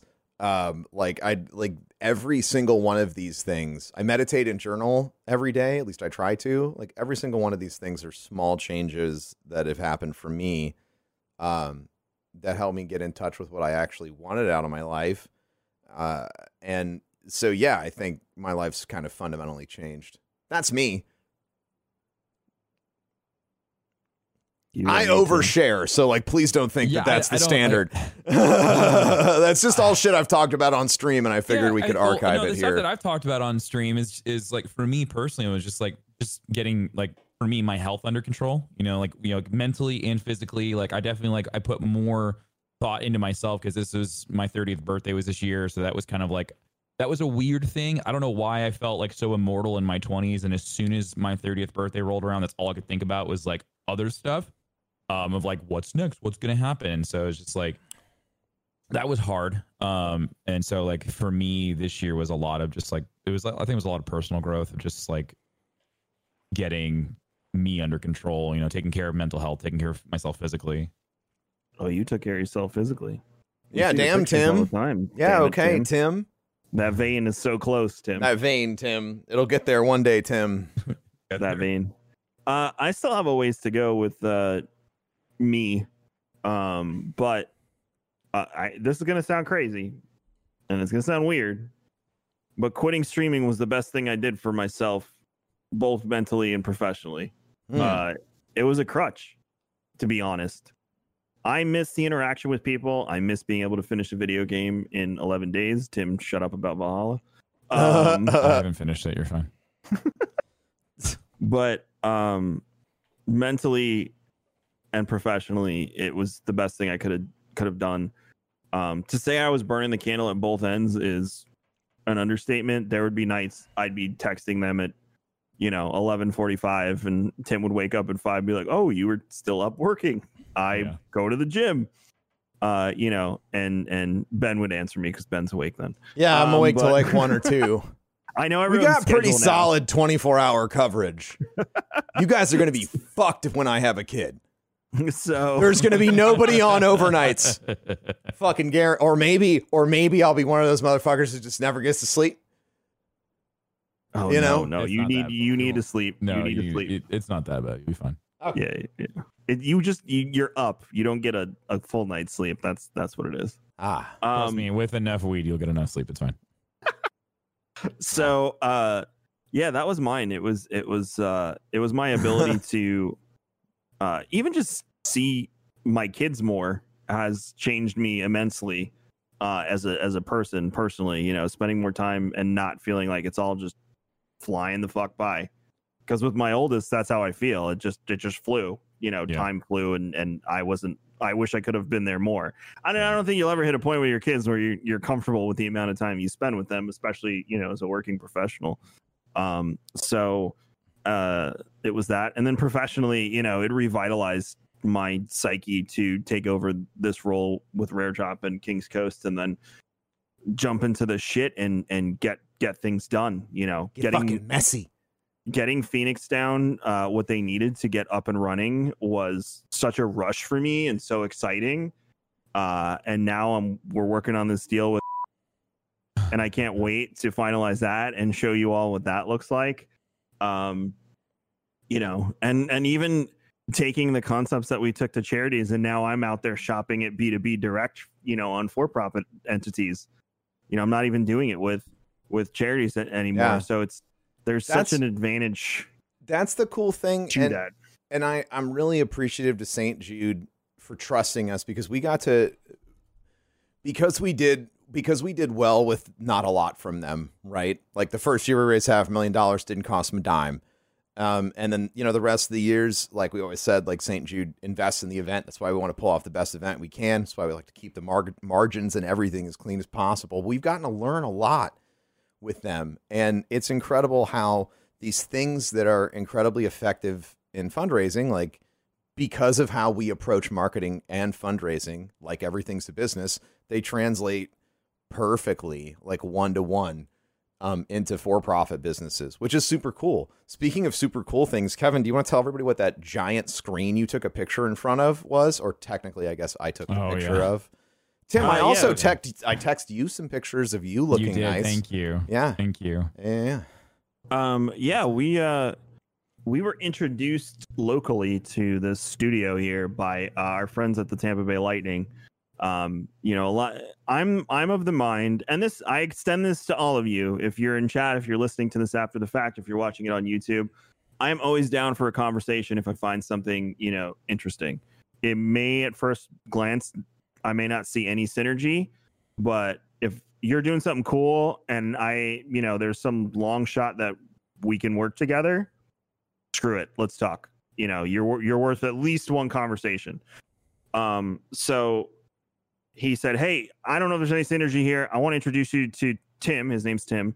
From the studio Diamond View. Yeah, that doesn't get confusing. No, it's not confusing at all. In my life. It's true. It's a big fucking mess. Yeah. So they were like, you should meet Tim. So we met with Tim and he showed us his really, at the time, what we thought was really big and really cool screen utilizing the same technology that they used for Volume, which is where they filmed The Mandalorian in Los Angeles. Yep. Does it have a name? I think it's called The Volume. Is that what? I thought that was the name of the studio in LA. Just like theirs is called View. I don't remember. It actually has a name. The entire, like, the 360-degree screen setup has a name for it. So, and he was raving on about this new space that he had, and you know, we were throwing stuff at the wall and seeing what could stick. And now, you know, we have this project that we're working on and where we're making, and you'll be able to see that sometime next year as well. This is fun. I like doing this. It's fun, but good. The tech is called the Volume. If the tech is called the Volume, then it's the same exact tech. There's some slight variances. Ben can give you what they are. They have very cool technological alterations they made against Disney's design that I think are fascinating. Oh, so yes. So we went for the first time on Tuesday to the new space. Yeah, to the new space, which literally is an old department store, and a mall. We walked in And when you walk in, you see the side of that screen, and you saw how small I was standing in front of it. We could not believe it. And then just the simple idea that the second you turn that corner and you see that, you're like, I have the opportunity to work with the people that have this, and this is 20 minutes from my house in Tampa, Florida. It's crazy. Mind blowing. It's like 600 panels. It's 8K by 4K. Yeah, and it uses VR tracking technology, and within the Unreal Engine, it's doing real time. I actually got to watch the tech demo of how they take their screen that they have inside physical space, and within digital space, they place it inside a digital environment, and then their computers are doing real time rendering with tracking points that they have on top of a red Komodo. So it's this tiny little camera that has a VR tracker on top of it, and then it's using a bunch of different types of tracking points around the room to figure out where it's located, and then it's just rendering within that scene.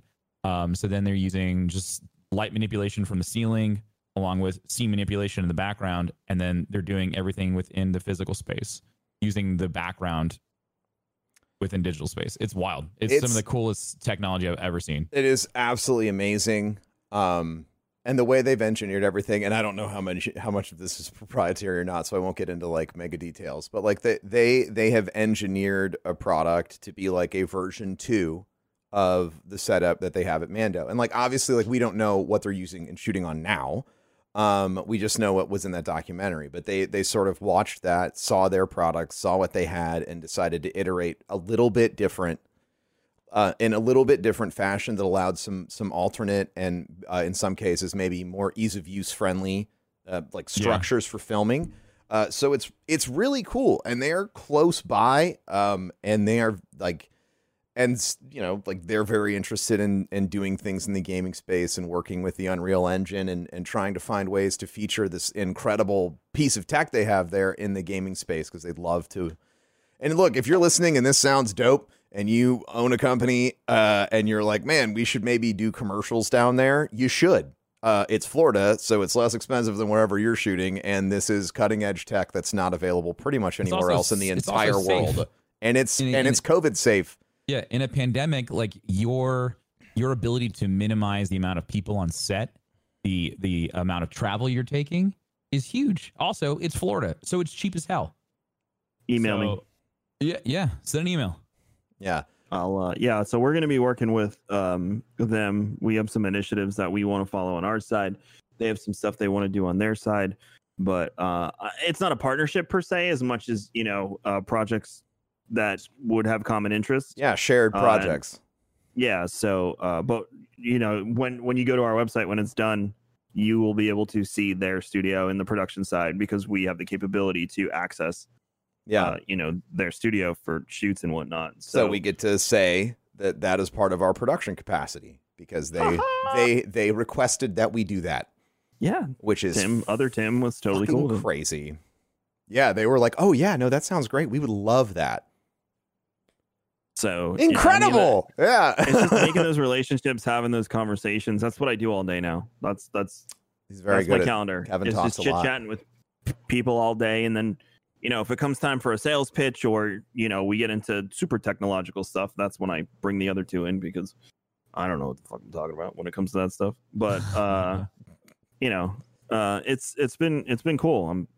I have 2 contracts on my desk right now for partnerships that we're entering into for other things. I'm trying to say it without saying it. It helps us.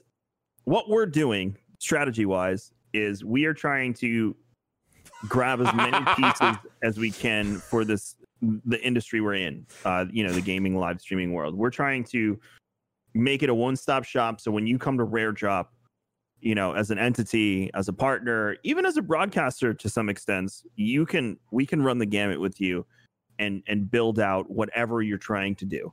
So if you are in the digital space and you are trying to succeed, we want to be the tool and the folks that help you succeed. That's basically it. And that's why the charity stuff has grown. That's why the B2B stuff has grown. That's why we're able to have these discussions and partnerships, because now as we build our portfolio, the word gets out. People start talking to each other. They talk about Rare Drop. We sit down in a meeting now. This is the most flattering thing. It's fucking crazy. And this has been really exciting. I've spoken probably 8 charities this year, and every single one of them knows who we are. And that means the world to me. That's because crazy. It's like, shit, like we have busted our ass for years now, and the fact that in this short amount of time we are able to be known by these people, they're coming to us, other people are making introductions. These are the ones you want to talk to because they've done all the stuff for St. Jude. It's pretty awesome. It's pretty cool. And I hope it continues. I really do. I think 2021, because of all the pivots we made in 2020, will be dumb, stupid, awesome. I don't know. Yeah. That sounds good. There's some stupid awesome. There's some cool stuff that we've been planning that hopefully we get to implement and do. It is fun to play similar games at different levels. Like it's been really cool to look at charitable fundraising from all these different lenses this year, even though it's all been online, because we're here all the time.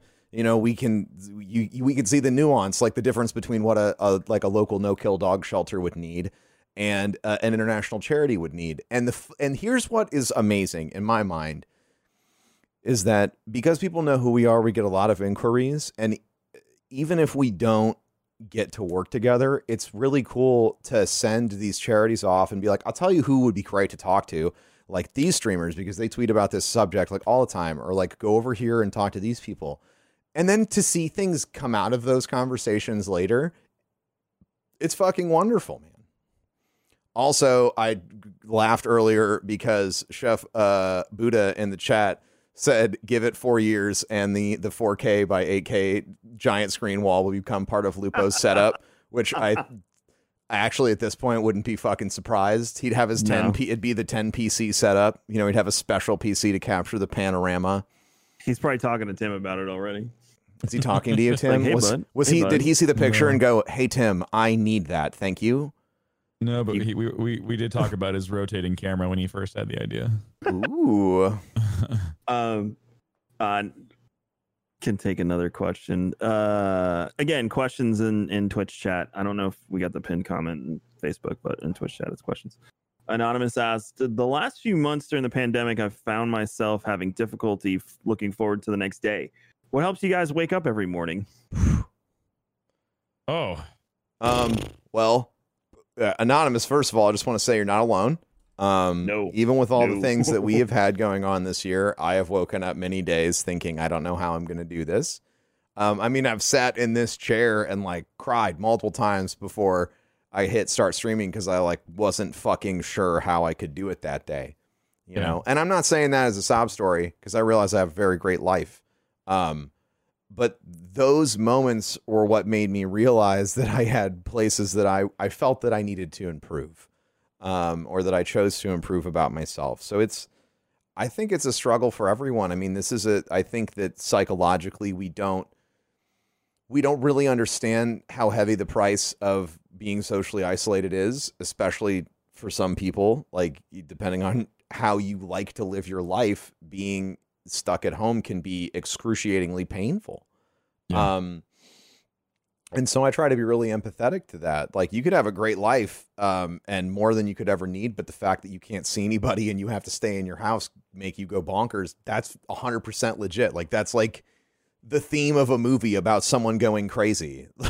So we're all going through a lot. And one of the things that has helped me wake up every day is recognizing that everybody is going through the same year. Everyone's had the same experiences. They've had to live through the same news cycles.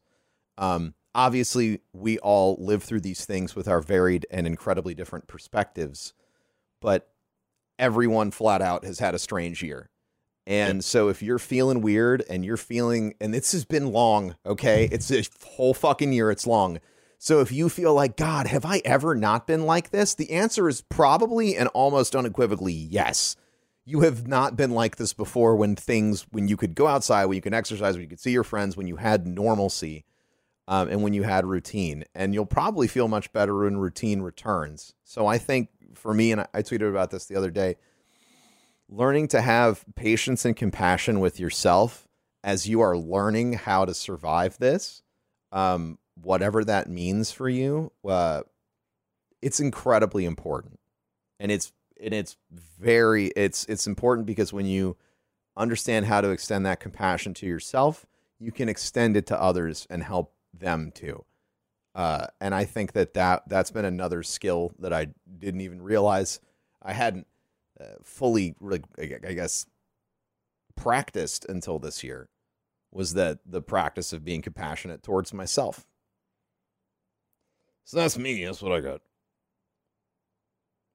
I've had a unique perspective as well. As a parent who is doing remote learning for my middle son, and with a not even 2-year-old at home, challenges obviously arise. My wife also works from home through all of this, so two people trying to work from home and raise a family at the same time while also trying to basically be teachers has had its fair share of challenges. But while I was still streaming, I realized something that made me appreciate my situation, and that was that I do have my family and I'm not stuck by myself, which a lot of people had to experience for months on end. So I have tried to put that in front of me every time I'm like, done with my kids and don't want to be in the same room as them because they're driving me absolutely insane. And it's like, well, at least your kids are here and they're healthy and they're happy. So trying to shift perspective away from my life could be better and could be easier to, well, appreciate what you do fucking have has been my way of viewing 2020, honestly. So being appreciative and enforcing my perspective into a place of being grateful has been my reason for waking up. You guys killed it, so that's it. You know what I mean? Yeah, I don't know. Like that's a weird question for me. I don't really know. I mean, I do have drives and aspirations, so like that's what helps me get up in the morning. So, I guess like for me personally, I guess I don't know. Like that's a hard one to like I guess really put into words for me personally. If I were to look at your life from the outside, I would say that the thing that I watch drive you a lot is discipline and habit, which you have in spades. And I think that there's a lot of power in discipline and habit. And in people where it manifests very strongly, there's not a reason, right? Like this is what I do. Right. And when when that cadence is broken, it really throws me out of whack. And so like, that's for me, you're right. No, 100%. I am definitely someone who has a schedule, and like, that is what gets me out in the morning. And I think that's what I strive for, is like, perfecting that, the perfection of that is just what I enjoy. And I think that's fucking dope. I mean, that's what I think that's incredibly valuable, right? Like people, like I talk a lot about the way that I approach things because I'm like a very intellectually and emotionally driven person, but my solutions to things aren't the fucking, like we talked about this on stream today. Like I know the shit that I believe is a little bit wacky and a little bit out there sometimes. And like, that's okay for me because it helps me function. And I think that everybody like arriving at these different answers, I mean, I strive to have more discipline because I see how helpful it is for you, Yeah. So like, I think everybody can benefit from those different approaches. I guess for me, that seems like so cut and dry. It's just like, that's almost like robotic at that point. It's just like, no, it's just my schedule. It gets me out. And that's fucking discipline. And that's dope. Yeah. My schedule is chaos. And I guess I just thrive in chaos at this point. Yeah, you do. And I'm not joking. I'm being dead serious. My ability to see a white empty day on my calendar before I go to bed, and then by 10 a.m. it's my, how I do all my colors so I can identify things. Yeah. My day is just a rainbow of appointments by 10 a.m. I also think that comes with the territory that I took on was, I couldn't have your job. No. It also comes from events too, because you guys know what is the one thing I say before every GCX. I said, if you ordered a red carpet and it's green, guess what? Everybody's walking on a green fucking carpet. Yep. Because that's the adjustment you have to make mentally to get through whatever event you're doing. So I think because of that upbringing or experience that I've had, I've been doing events for in 2 years or 23 years. I've been doing events. Yeah. So, I mean, I was a teenager when I started because it was in the family, stocking shelves at some some place in New York City and a pasta warehouse, Kevin. No, the first company the only good pizza place there. Business. Oh God! I don't want to say the name though because I definitely was being paid off the books and then under a false name at one point. That's fine. That's fine. That's business in New York. 16-year-olds aren't supposed to work 38 hours a week. So I was wondering if Vincenzo was. Yeah, even comparing this whole situation of this year to my experience in New York, I guess seeing tragedy and identifying it and working through it. Yeah. The last big one for me was 9/11. And living and working in New York was an absolutely horrifying and terrifying experience. And I could go on about the terrible things I saw and where I had to work and what I had to do, but that's not this. It's more of I'm in college at this point and, I get the opportunity with my job who is feeding all of the emergency services. We turned from an event planning company into a full-blown catering company. We were hybrid before that. And when 9/11 hit, we got the city contract and the owners just ran with it. Feed everyone. And I'm talking, we had to do this within 18 hours of, the first plane hitting the tower.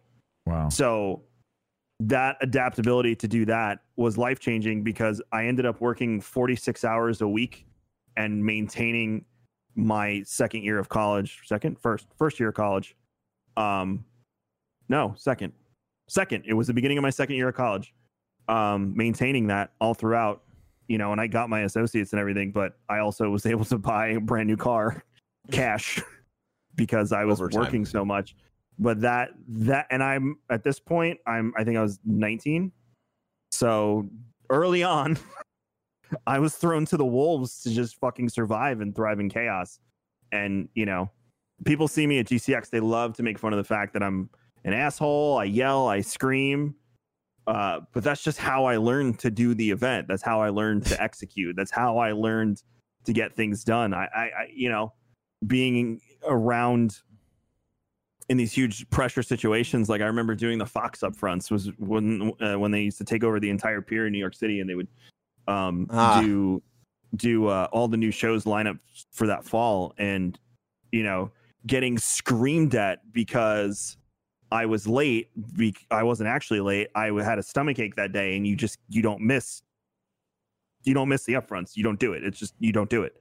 So I was out in the side puking into the off the pier, and then running back inside, but nobody knew where I was for 20 minutes. So I was late. But that's the chaos I was born into. That's how I thrive. That's how I operate. I try and make it easier for my employees, but I know I'm a huge dick. So sorry, Paul. Sorry, Alex. Kevin tries. I don't mean to be. You have made improvement, and you will continue to make improvement. Yeah, I think so. I think so. Yeah. Yeah. Okay. I learned we didn't have an event this year. Just keep that in mind. Yeah. True. Well, that gave you time to reflect. I mean, you guys weren't there when the thing didn't happen, and poor Alex and whoever was standing around him, and I kicked the sign across the fucking floor. Oh my God. Were you there for that? No, you guys. I don't think I was there for that. They wrote the wrong thing in the sign, and I'm not gonna throw anyone under the bus. They wrote the wrong thing in the sign. It wasn't my responsibility. So Alex was explaining to me what happened. And I literally, with people around, maybe some of you saw it, but I said, and this is why nothing gets done because I didn't do it my fucking self. And as I said it, I punted the fucking sign and walked away. That was an 18. Oh, no, it was 17 when I threw the walkie-talkie. Were you there for that, Ben? I Yes, I was there Couldn't for tell the you why. walkie-talkie throw. Couldn't tell. Oh, it wasn't working. Like You ripped it out of your ear and threw it across the floor, and somebody went chasing after it. I remember this. I screamed, "Can anyone fucking hear me?" Because I was trying to get in someone at a station. No one answered me, so I just chucked the walkie-talkie, which we didn't own. Nope. Across the room, and then I've those before. They're good. Somebody went and got it for me. Yeah. But that's just who I am. That's how I was brought into the business. And it's funny because in 2020, you're like so not supposed to do that shit anymore. It's very taboo to act like that as a boss. But events to me are a different animal. I feel like everyone in the events industry has the exact same. See what my like wife the said. whole. What is your so dramatic? I live with this. I need a raise. Done. No, I mean, like Kevin, like I don't know, like I feel like everyone I talk to that does events, like you get in a room with other event planner people and you all have the exact same story. And then like even the employees, if the employees are there, it's like hangout time. They're like, I remember when he fucking screamed at me this one time because like I had a bike tire, but it was 18 inches and not 17 inches. And he told me 17 inches like for forever. And he screamed at me and I screamed at him. And then I threw the goddamn bike tire through the wall, and then we both laughed and got a drink later. Yep. Because it is such a fucking pressure cooker. I feel like from talking to people in the events industry, I almost feel like there's a healthier relationship with your emotions. Because what's crazy is you see a moment like that, and then there's like this clarity right afterwards. As long as nobody is a shithead to another person, right? Right. There's a moment of clarity afterward where everybody figures out, okay, like this isn't working, fucking this works, cool, let's do it, and then everyone's happy. And it's nuts.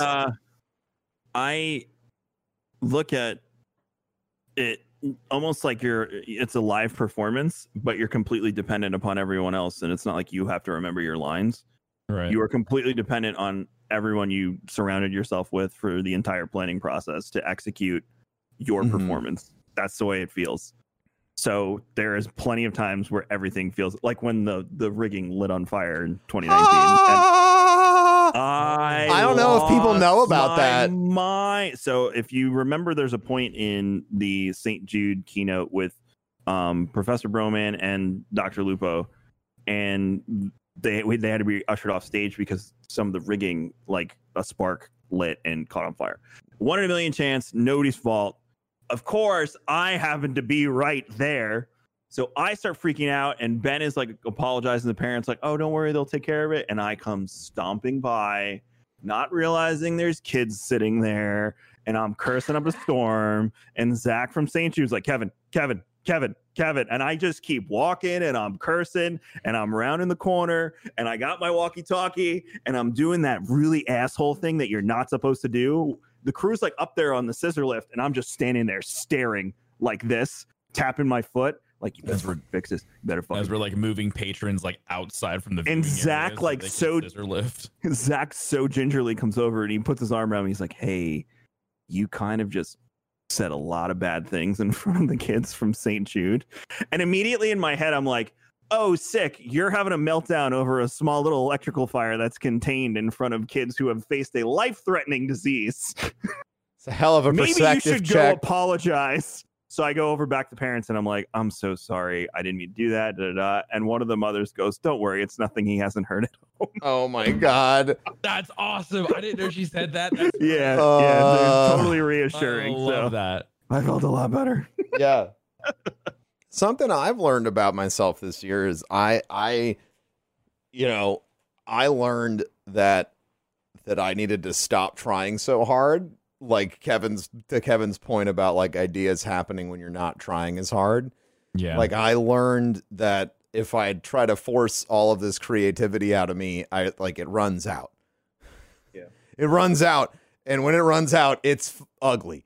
And I don't know how to handle it because I can't fucking do anything anymore. Because people ask me a question that requires like any creative input at all. And my brain's just like, I don't know, fucking throw shit at it. The thing with creativity is it's nuts. A lot of your good creative ideas come from, other things that influence you over the day. And it may not be when you're trying to be creative.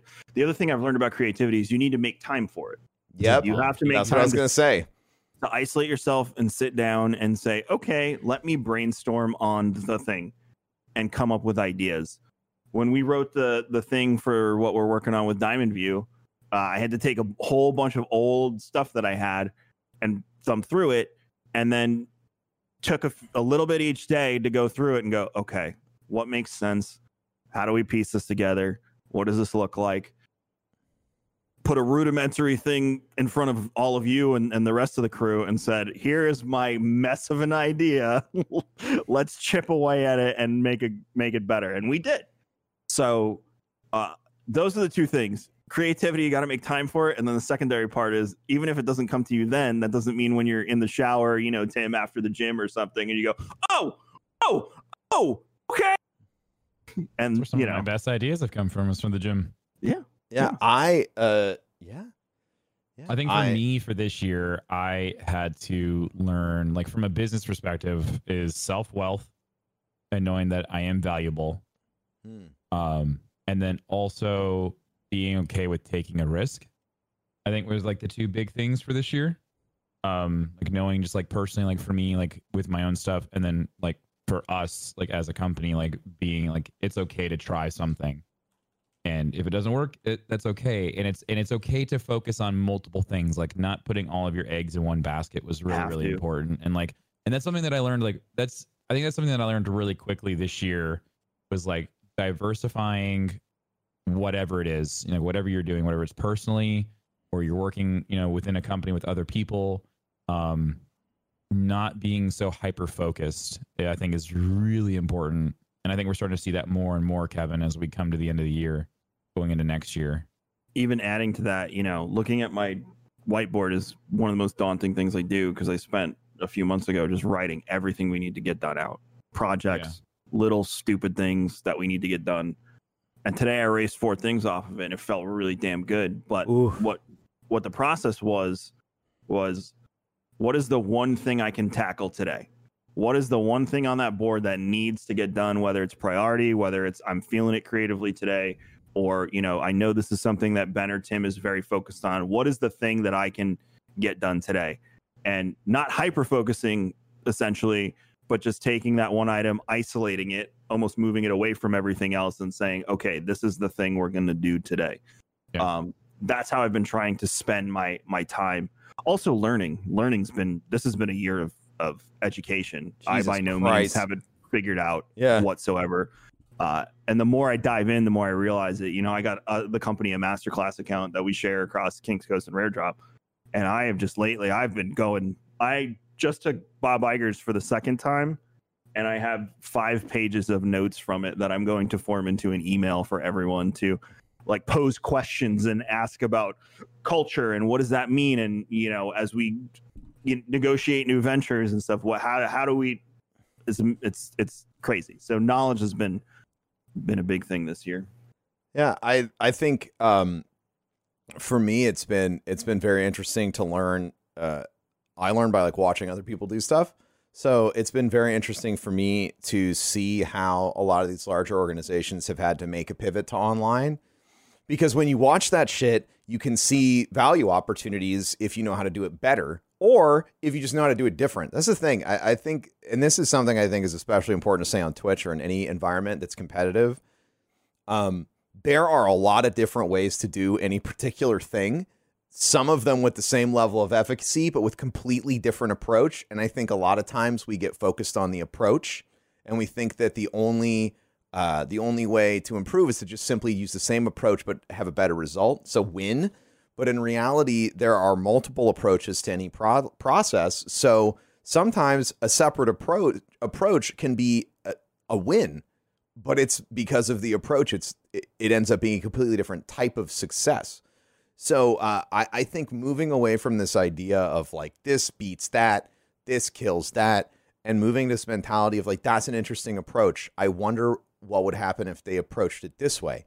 And for me, a lot of my best ideas come from like watching somebody's completed strategy and then just moving it around in my head. Like, what if they did more social? What if they did less social? What if they did community building? What if they What if they went with big splash marketing? What if they went with trickle marketing? Like, what if the messaging was composed this way or that way? Or what if the primary driving factor for all of it was TikTok instead of Twitch or YouTube? And from all of that, I feel like we've built a really, at least in my head, and by virtue, like I think we have some very interesting systems at the company that we can sort of turn on when we need to be creative. Because to me, what's cool is previously when it came to art, there was a singular approach, and it was you had to be the master of one thing. You had to be the best painter, you had to be the best sculptor, you had to be the best whatever. Because there's so much AI, so much automation, and so much like equitable distribution of like these free tools due to the internet, sometimes in order to be the best artist when it comes to a given format simply means more total tools than someone else. And I think that one of the big approaches we had this year was making sure that we as a company got access to these tools that we know will be valuable and important to us. And anytime we as a company felt this isn't in our strong suit, we looked for somebody else who was very good at it and said, would you, like basically walked up and said, we would love to do these things for you. Would you be interested in working together in a long-term partnership that benefits you more than it benefits us?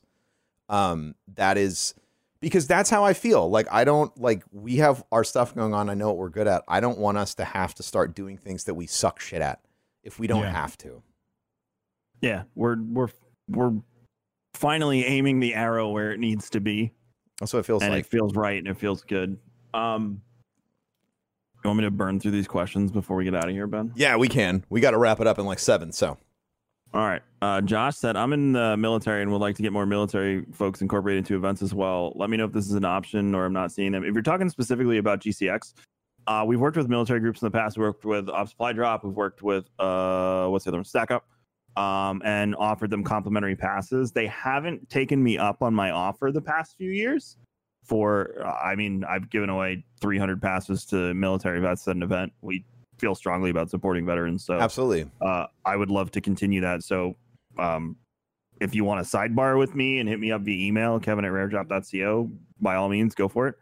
But I'd love to talk to Steven at Stack Up again and see if maybe in 22 or something we can get a whole bunch of vets to join us on the house. This one's fun. Anonymous said, what's the best marriage advice for a newlywed? Have lots of sex. Have as much sex as you possibly can. Physically. Yes. You should be at the point where, when you're done, it looks like LeBron before a game when he's got the chalk. Like everybody's all dried out. Poof. Yes. Poof. Yes. In all honesty, that is correct. But trust is the most important thing in a marriage. Without trust, there is no marriage, in my opinion.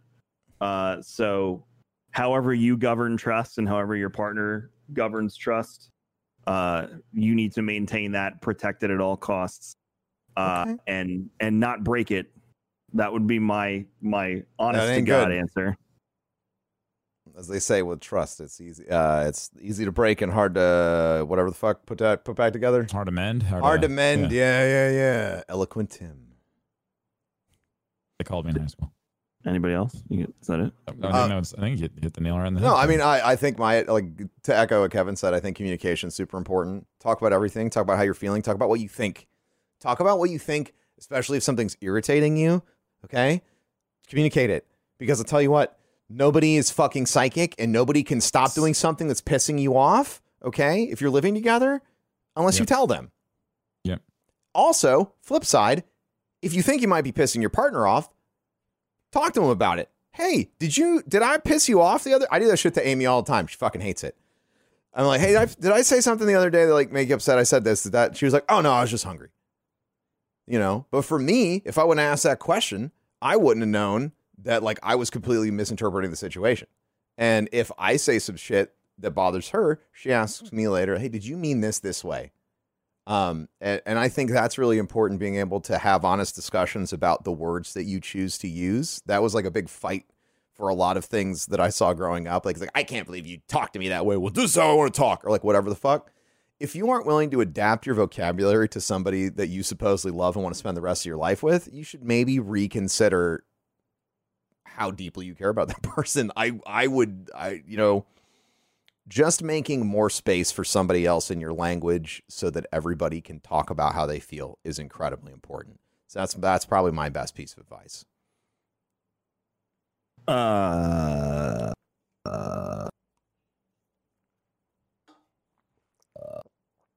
When is Tim gonna shave his head? I wouldn't touch that beautiful mane that man has. He's not gonna. That's not gonna happen. He's got too much hair. No. He's gonna be an old silver fox with a six pack. Yeah. Yep. Agreed. He's gonna be ultra daddy by the time he turns 60. It's gonna be fucking gross. He's gonna be selling the fitness DVDs as the old man. Like, hey, you can be a hey, you lazy 20-year-old, want to look like this 60-year-old? Time to fucking get off your ass. Yeah, I said DVDs. We're waiting for him to come back. With Tim's new workout plan. Wake the fuck up and work out. Dude, I've seen studies where male peak physical, like their physical peak is until they're like 40. Like, it's easier for a 40-year-old guy to get like ripped and be shredded than it is for a younger guy. It's weird. Oh, that's cool. That could happen. Oh, I'm gonna look hot. All right, this is the last one. What inspired you all to stream and start the businesses you did from those careers? I want to help people. Streaming started as a hobby for me. Yeah, I think started as a hobby for me, and here I am today. That's kind of the journey. Streaming for me was an outlet for me. It was my escape from my depression.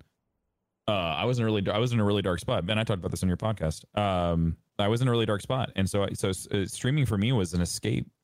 It was for me. It gave me a brief moment in time to forget about everything else that was going on in my life.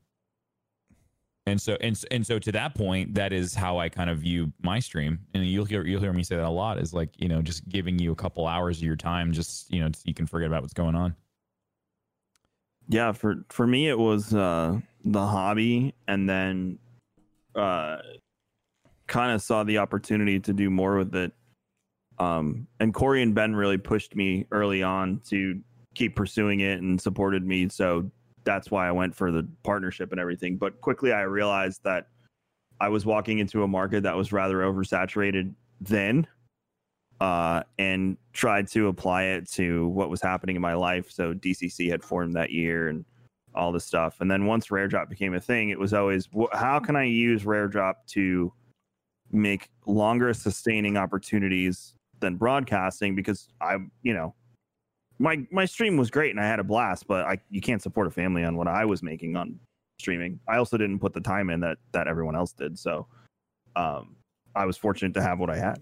But Rare Drop was always my thing and my baby, and just kind of growing that and having the opportunity to work with all of the fine folks that we've worked with over the years has gotten us to that point. Yeah. So I tell a lot of people that stream, and George from Leviathan tweeted this yesterday, like, look for the ancillary opportunities in broadcasting. If you're a broadcaster, look around. There's so many opportunities right now that have to do with broadcasting that don't include broadcasting. Yes. That you could be missing. And that's what your future could be. And that's what could keep you in the industry and a part of all of this. But you could be doing so much more than just trying to be a broadcaster. So I'd like to back that up. And say, like, you have no idea if you have been broadcasting full-time or part-time for multiple years. You have absolutely no idea how powerful your fucking skill set is. And when shit opens back up and everybody needs a goddamn live stream manager, or they want their social media managers to know how to live stream more than they know how to do fucking anything else, you have already prepared yourself for like a $50,000 to $70,000. I don't know. These are Midwest numbers, right? Okay, because I live in a fucking city. Like, whatever, adjust it. But like, you're going to have a comfortable full-time position being offered to you, because you know how to do it. What do I need to buy to do this? Boom, boom, boom, boom, boom. How do I stream? What do you want to do? 30 FPS, 24 FPS? Do you want to do 60 FPS? What bit rate do you want? Do you want it to go out to multiple platforms? Do you want to go out to one platform? All of the shit that I'm saying to you makes sense. If you walk into a small business with 100 employees that's never done digital before, you're going to sound like a deity. You just sound like you've just descended from heaven. We do this in B2B all the time, and we look like geniuses because we know this. And it is just what you do every day. So like the skill set has matured to a point that it's in demand. So like you can go out there and get a job, and to just go back, like I started streaming because I wanted to create a place for like people to hang out and have fun. And I realized, and what got me into streaming was charity. I realized that you could also make it about other people. And for me, I think that I've made my best content when it's been about making community and when it's been about having fun and just like enjoying that experience and helping people. I am happier helping people than I ever tend to be helping myself. And so like the fact that for me, that streaming has been able to, because it is so dynamic, it has been able to start a charity event that's raised millions, over $10 million for a charity, that we've been able to start a coffee company that is able to do, equitable and intelligent purchasing around the world to create economic lift for people that I might never get a chance to meet, but I know it's the right thing to do. So we do these things and we make the world a better place because it's the right thing to do. It's really, to me, every day, when I'm having a good day, I feel deeply grateful for the fact that this silly thing that I started to do in my living room back in Missouri, just to hang out with my buds, has turned into something that can affect people internationally, is humbling and incredible. And so Really I guess to put a nice bow on it, from myself and everybody here at Rare Drop, we are incredibly thankful and grateful that you have decided to spend your time with us, that you've spent any time with us this year at all. If you are a Patreon supporter, we have an unbelievable amount of gratitude for you. For me, I appreciate you. I don't know if Kevin, Tim, if you have a particular project you'd like to push right now, but this is usually when I tell everyone to pitch their shit and then give their outro. Tim? I mean, for us at Rare Drop, I think the big thing is just to keep an eye on the website, and you can check out our Patreon, patreon.com/raredrop. We got lots of different tiers, lots of really cool stuff there, especially as we go into next year. I think that's going to be a really cool place to be. And you can find me over at Facebook, facebook.com/darkness429. And thanks for having us, Ben. Yeah, thanks for being on. Ben. Yeah, for me, if and I mean this in all honesty, and I know I joke, and we've read stuff online or on stream and whatnot, but if you legit have an idea, you legit want to shoot your shot, and it is, I don't mean, hey, I'm a graphic designer, can I have a job? I mean, you have an idea, you have a business, something that you think there's synergy with Rare Drop or anything that we've discussed tonight, Kevin at raredrop.co, not .com, Kevin at raredrop.co. Give it a whirl. The worst thing that happens is say, hey, I'm not interested. We're going to pass on this. But you never know. The more people I talk to, the more opportunities come our way. So here's your chance. Kevin is opening up his emails. There you go. It's shoot your shot season, but let me tell you, you better shoot it right. Otherwise, you'll end up memed upon. Yeah, you don't. Now that Pete broke the seal on that, it's going to be way harder to be like, don't fucking do it. And everyone's going to be like, I don't know. This interaction, this got really, I feel like people would like this on Twitter. Like, so please don't make yourself get memed. I love you. I cannot stop them anymore. Okay. This is me being honest. I can't step in front of the train. Train's going. No, I've been encouraging them to do it more. Just do it. It's true.